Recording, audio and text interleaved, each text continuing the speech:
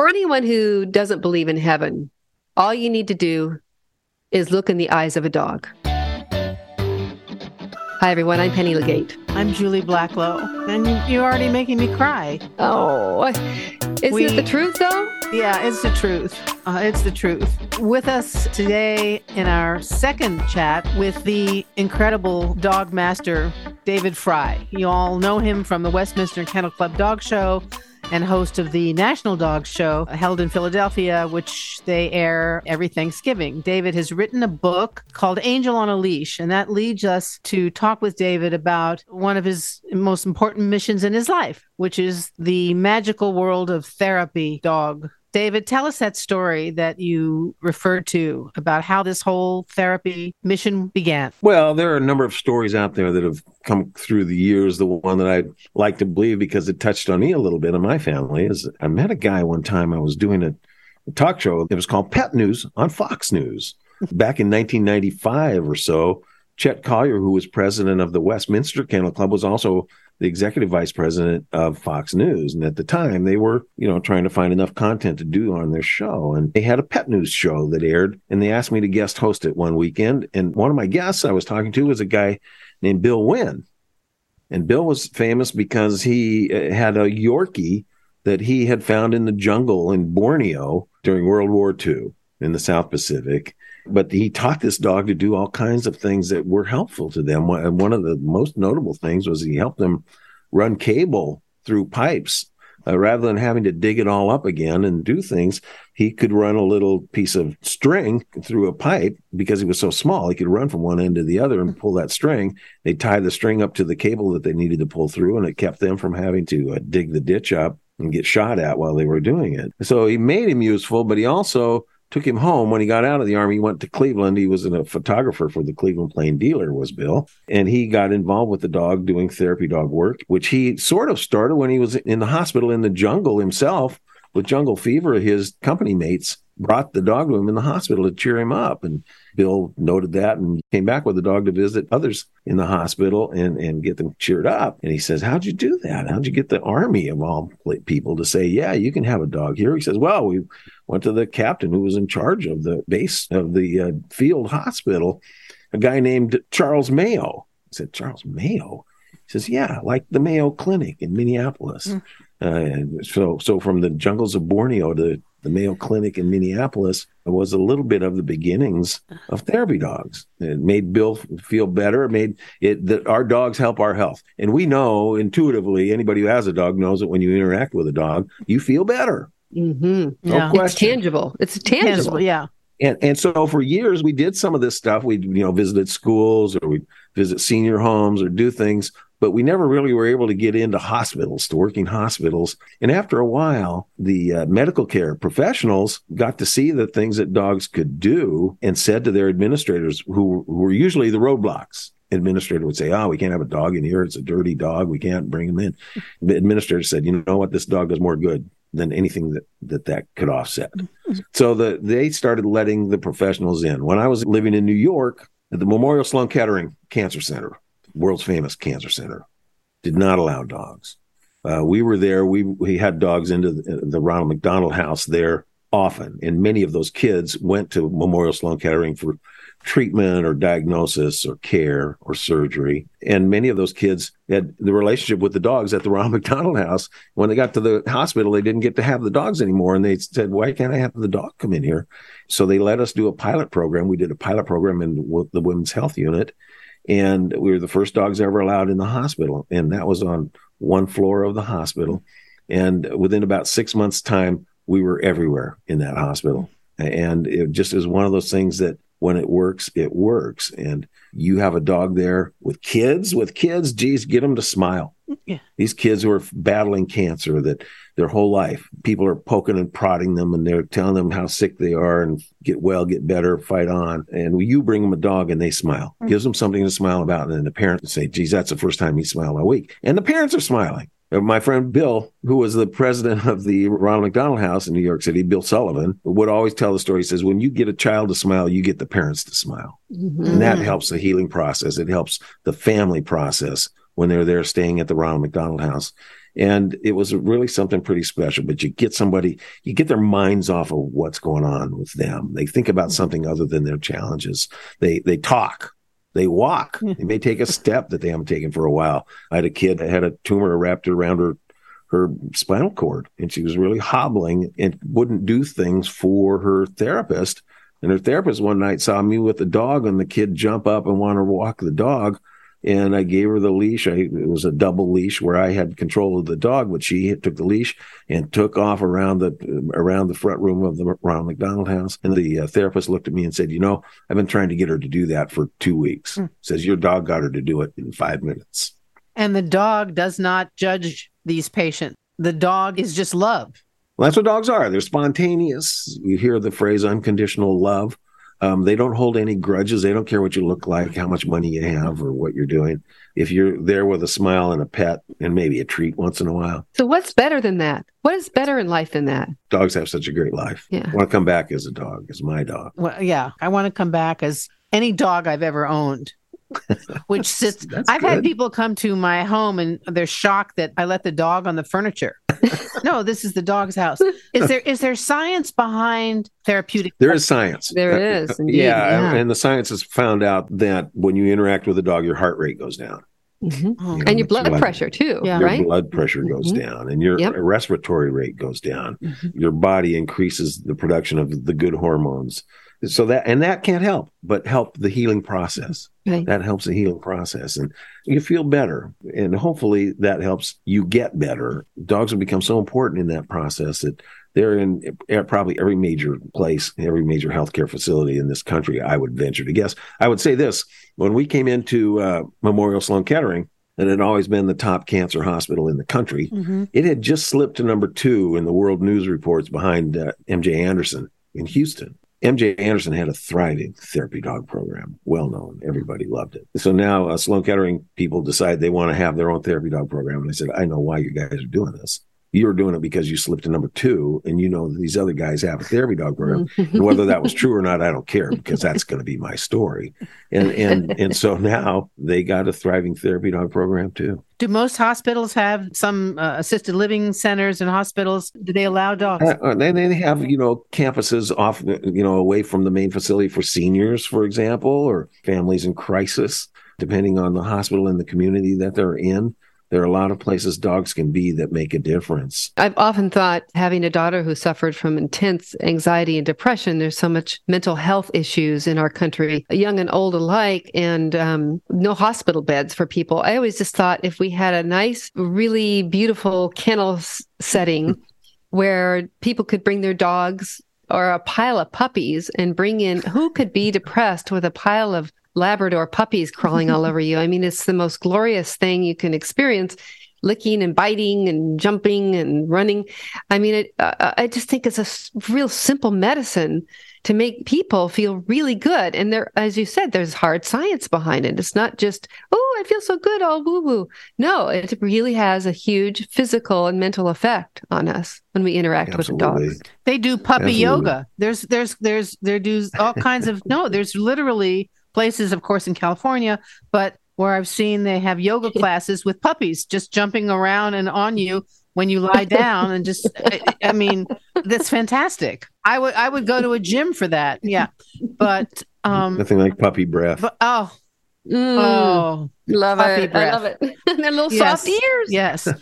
Once again, we're talking with the man who is probably the most recognizable person in the entire world when we're talking about dogs and dog shows and everything dog, David Frei. My friend Cooper Lawrence introduces me as the guy who invented dogs. Okay, we are with the guy who invented dogs. That you are upset about the overuse of therapy, bringing dogs onto planes. The illegitimate kind of. I've seen you've written about this, David. Mm-hmm. Well, my first book about it, called Angel by My Side. Yeah. But people are taking advantage of this. Well, I think especially in this day of emotional support animals, where people say, "Well, I need an emotional support." Well, all dogs are emotional support animals. Right. I need an emotional support animal in my life, and I have one, and she is my emotional support animal, but I don't use that to get her onto an airplane or to get me into places with her. If I can't go someplace with her, then we don't go there. We'll go somewhere else. Right. But people are using this like using pot-bellied pigs as their comfort animals.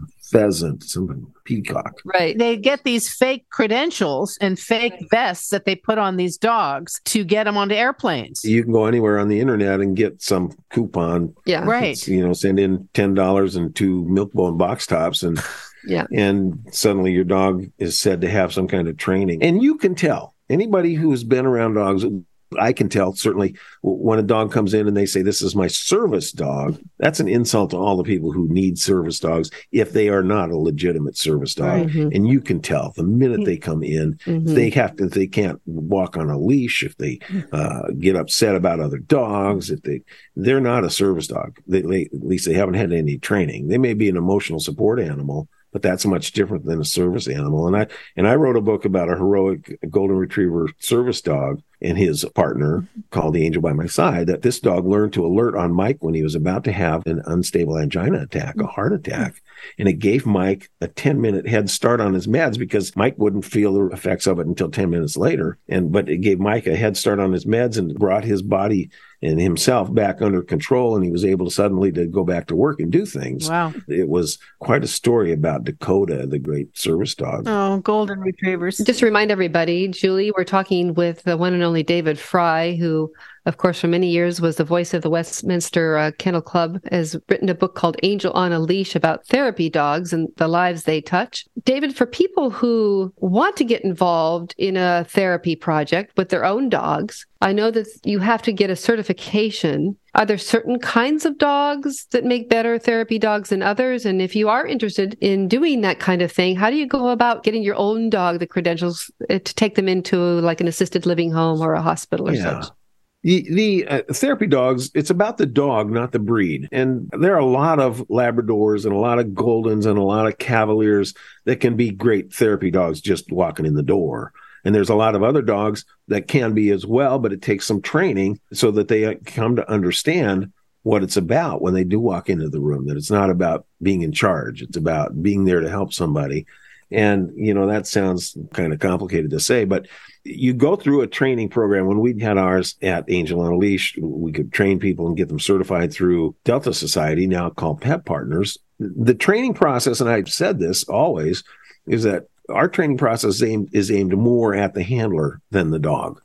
That a lot of these dogs are born therapy dogs, and the great therapy dogs are born, not made. I will always believe that. But it takes the handler to be in control of them and keep them out of trouble and get them to the right places and give them the right cues so that they know what they're supposed to be doing and knowing what the dog's limits may be. I think a lot of people think, well, my dog's a great therapy dog, I'm going to stay here all day and be a therapy dog.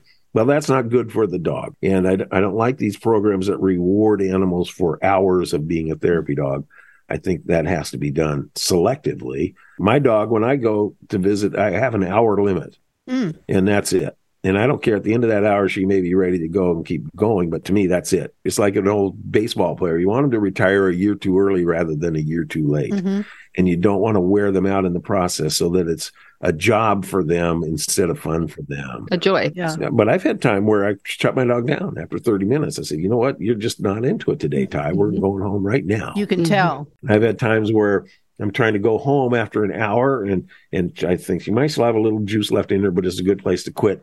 And the husband of a patient at Sloan Kettering comes running to me at the elevator and says, hey, you got to come see my wife. And it was a patient that I had been seeing. When I went to her room that night, she had a doctor in her room. So I went to the elevator and I was standing at the elevator and her husband came out and grabbed me and said, you can't leave. Says the doctor just said to her, there's nothing more we can do for you. You have to move to hospice. And that's the tough talk that comes out of Sloan Kettering every once in a while. But we went back to see her, and it pushed my dog to an hour and 45 minutes being there for her. And sure enough, they moved her to hospice, and 2 days later, she died. But, she wasn't a stat for Sloan Kettering, and that's where they get them out of their hospital. We don't want somebody to die in our hospital. Your dog did it with love. Sent her off. Wow. God, amazing. Some of the photos in this book, David, the book, again, that David has written is called Angel on a Leash, and it's about therapy dogs and his experiences in many places. And this one photograph, I just have to say, it was at MD Anderson, and it's this little pediatric patient, and we'll put this on our Facebook page so you also can see it at home. A picture. I mean, just that photo says it all right there. That was Stump. Stump was a Sussex Spaniel that was best in show in 2009, and he went back to Houston. I took him around the day after the show, and we always stopped at the Ronald McDonald House. And these handlers and their dogs, these show dogs that had probably never done this kind of stuff, but now they're looking for something to do when they're done. They're retired from the show world. So he goes home to Houston and takes Stump to MD Anderson, and he becomes a star at MD Anderson. And Stump was the oldest dog ever to go best in show at Westminster. So he had kind of a short therapy dog life. But in this photo, they're looking at each other eye to eye on the ground. The dog has his chin on the ground, looking at this child who has her ear on the ground. She has no hair, and they're just smiling. I mean, it's just beautiful. Really. I have a very similar picture of Grace with a Ronald McDonald House patient like that I will send you. Yes, please. We'll share it with our listeners, our viewers. Our viewers now on Facebook can see our pictures. Are there breeds that lend themselves to therapy work more than others? Sure. I think for some dogs, it's very easy to walk in the door. For other dogs, once you train them, they are very good at it. Yeah. They need to understand that they're not the alpha dog in the relationship. Right.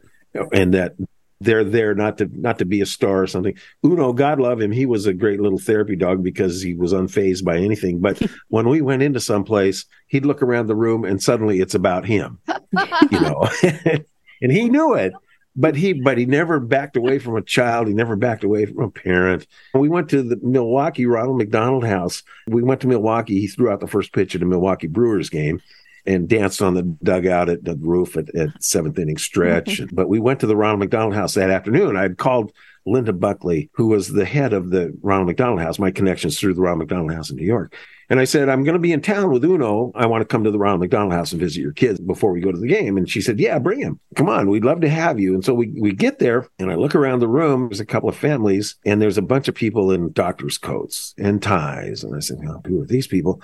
And so I took off with Uno and he did his bid. He took see all the kids. And I'm crawling around on the floor, pushing him to kids and parents and stuff. And at the end of the day, God, I was exhausted. So I knew it had been a good day. We started to leave and I went to Linda. I said, now you got to tell me who are all these people that were here watching. And she says, they're members of our board who for years have not let us have a therapy dog program. Oh. And we invited them come and watch Uno work in the hopes that they will approve a program. And 2 weeks later, my phone rang and she says, we got it. Oh, yeah. So, I got chills.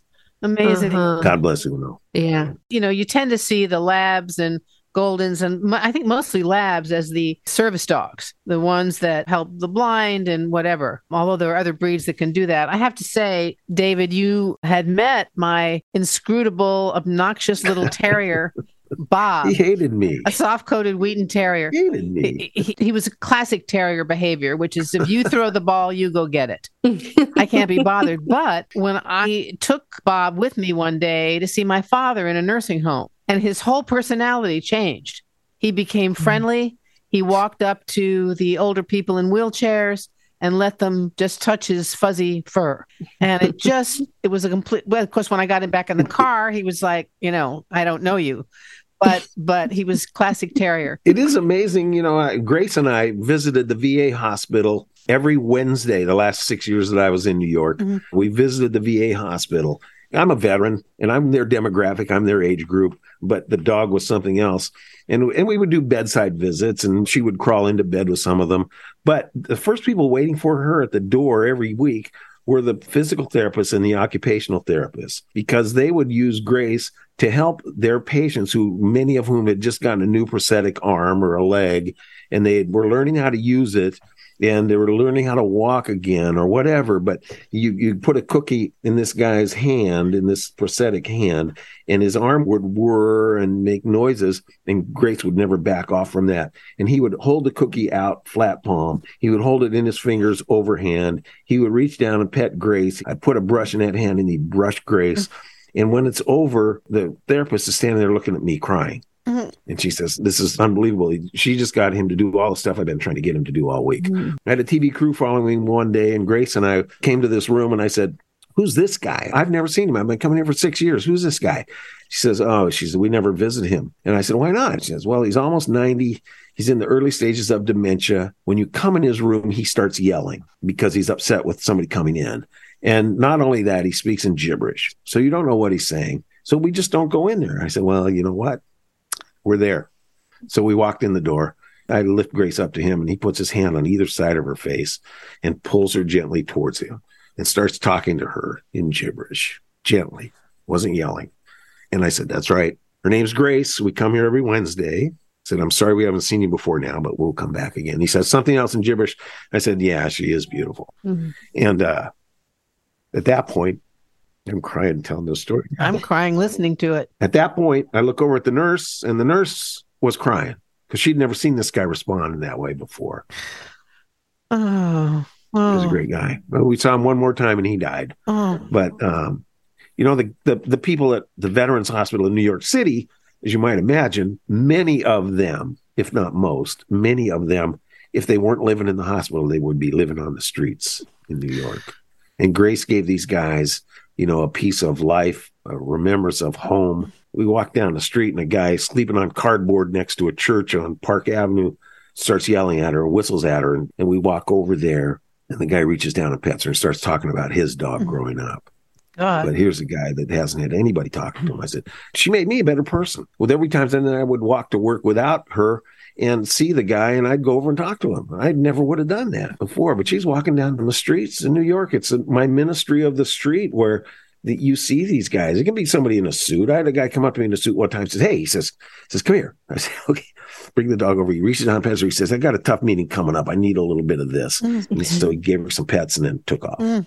So, David, the things that my dogs did for me. You said before, all dogs are therapy dogs, aren't they? Really? They really are. All dogs come from heaven. No question. Yeah. Who said Will Rogers? If all dogs don't go to heaven, I want to go where they're going. Yeah. David, I'm crying here. Sorry. No. Me too. No, that's what these animals mean to us. That's what we know. They're truth, they're honest, they're non-judgmental. They love you no matter what your station in life is. They help all of us, some more than others. No question. Can I tell you one more story? Do I have enough time? Sure. Yes, regale us. I visited the Mount Sinai Hospital in New York, and they didn't allow dogs to come into the rooms and go to bedside. They had to go to the family room and see people, and eventually we got that changed. But I went in there one night, and I was visiting with a woman, and across the way on the other side of the room were two kids, two young men, probably 19, 20 years old, sitting in high-back wood wheelchairs. And two people who I presume to be their parents were sitting in front of them feeding them. They couldn't move their arms. And I had surmised there had been some bad auto accident or something. And when I'm done with the woman and I look over at them, and one of the kids whistles at us. And I looked at the parents and I said, sounds like they'd like a visit. I said, can we come over? And the woman, who I came to find out didn't speak English, she only spoke Spanish. She looks at her husband and says something to him, and he says, yeah, and he waves us over. So we go over, these two boys are sitting there in their wheelchairs, can't move their arms. And the one kid, the first guy we see, can't move his arms or do anything, and he looks at the dog and whistles at him. And Ty looks up, does the old head cocking thing and looks up at him, and the kid whistles again, and Ty lays down and rolls over. Mm-hmm. And the kid, is cheering and nodding his head. And mom and dad are grinning from ear to ear. Mm. So now we move over to the other kid in the next wheelchair. He can move one arm, and he drops his arm down off the wheelchair, and Ty runs over there, God love him, and high fives him. Oh, man. Oh, and God. Again, more cheering and smiling and laughing amongst all of them. And I know that was the first laugh they probably had that day, because they were in sad shape. Just for them to give those kids that opportunity that day, and to have the parents right there being a part of it. Ty did more for that family that day than probably anybody had. But, David. Now I'm all weepy. I got a million beautiful stories. Now I'm all weepy. I'm gonna end it on a happy prediction here. Okay. Years ago, after my daughter died, I consulted a psychic who is quite well known, and he assured me that often the very first creatures to meet us on the other side are our dogs and our cats and our beloved pets. And I believe that, and I'm going to have several over there already waiting for me. And I'm very uplifted by the thought that they'll be there waiting on the other side. No question. God, I hope so. They will be there. I know that Ty and Belle and Uno and Grace and Angel are there. When I get there. They'll be there. Yes. Now we Thank have you, to just David. be good enough to go there. Yeah, we got to get there There's the first. challenge. I know my dogs are going to be there. There's no I'm not question. sure. I've seen a cartoon in the New Yorker that shows St. Peter and the clouds and everything, and it has a pre-check exit, and then it has all the humans get judged, but the dogs get free passage. No. That's my world. Yeah, Yeah. That's where I live. Yeah. we love you, David Frei. Love you guys. David Frei, Thank you thank for you having me so on. much. I'm sorry you got us all crying here. No, they're good tears. Yeah. Because they remind us of the power of these spiritual, incredible creatures. Four-legged angels. Absolutely. Hug your dogs. I Yeah. say that all the time. The real best in show dog is the dog sitting next to you on the couch at home. Right. And everyone thinks they have the best dog. And as you say, David, everyone's right. I always say thank them every day for letting you be the other guy, the other person on the other end of the leash. What a Mhm. blessing. If my Yeah. dog knew how to walk on a leash, but that's another story. So we love you Right. and thank you for your time. Thank you. Thank Thanks you. for the time. I gotta go blow my Gotta get nose some now. Kleenex. Okay. Thank you, David. Thank you, David. Bye-bye. You can check us out on Facebook and Instagram. We're a couple of dusty muffins. But we can't wrap up the show without tipping our hats to production director Clem Daniels. Thanks so much, Clem, for making us sound so good.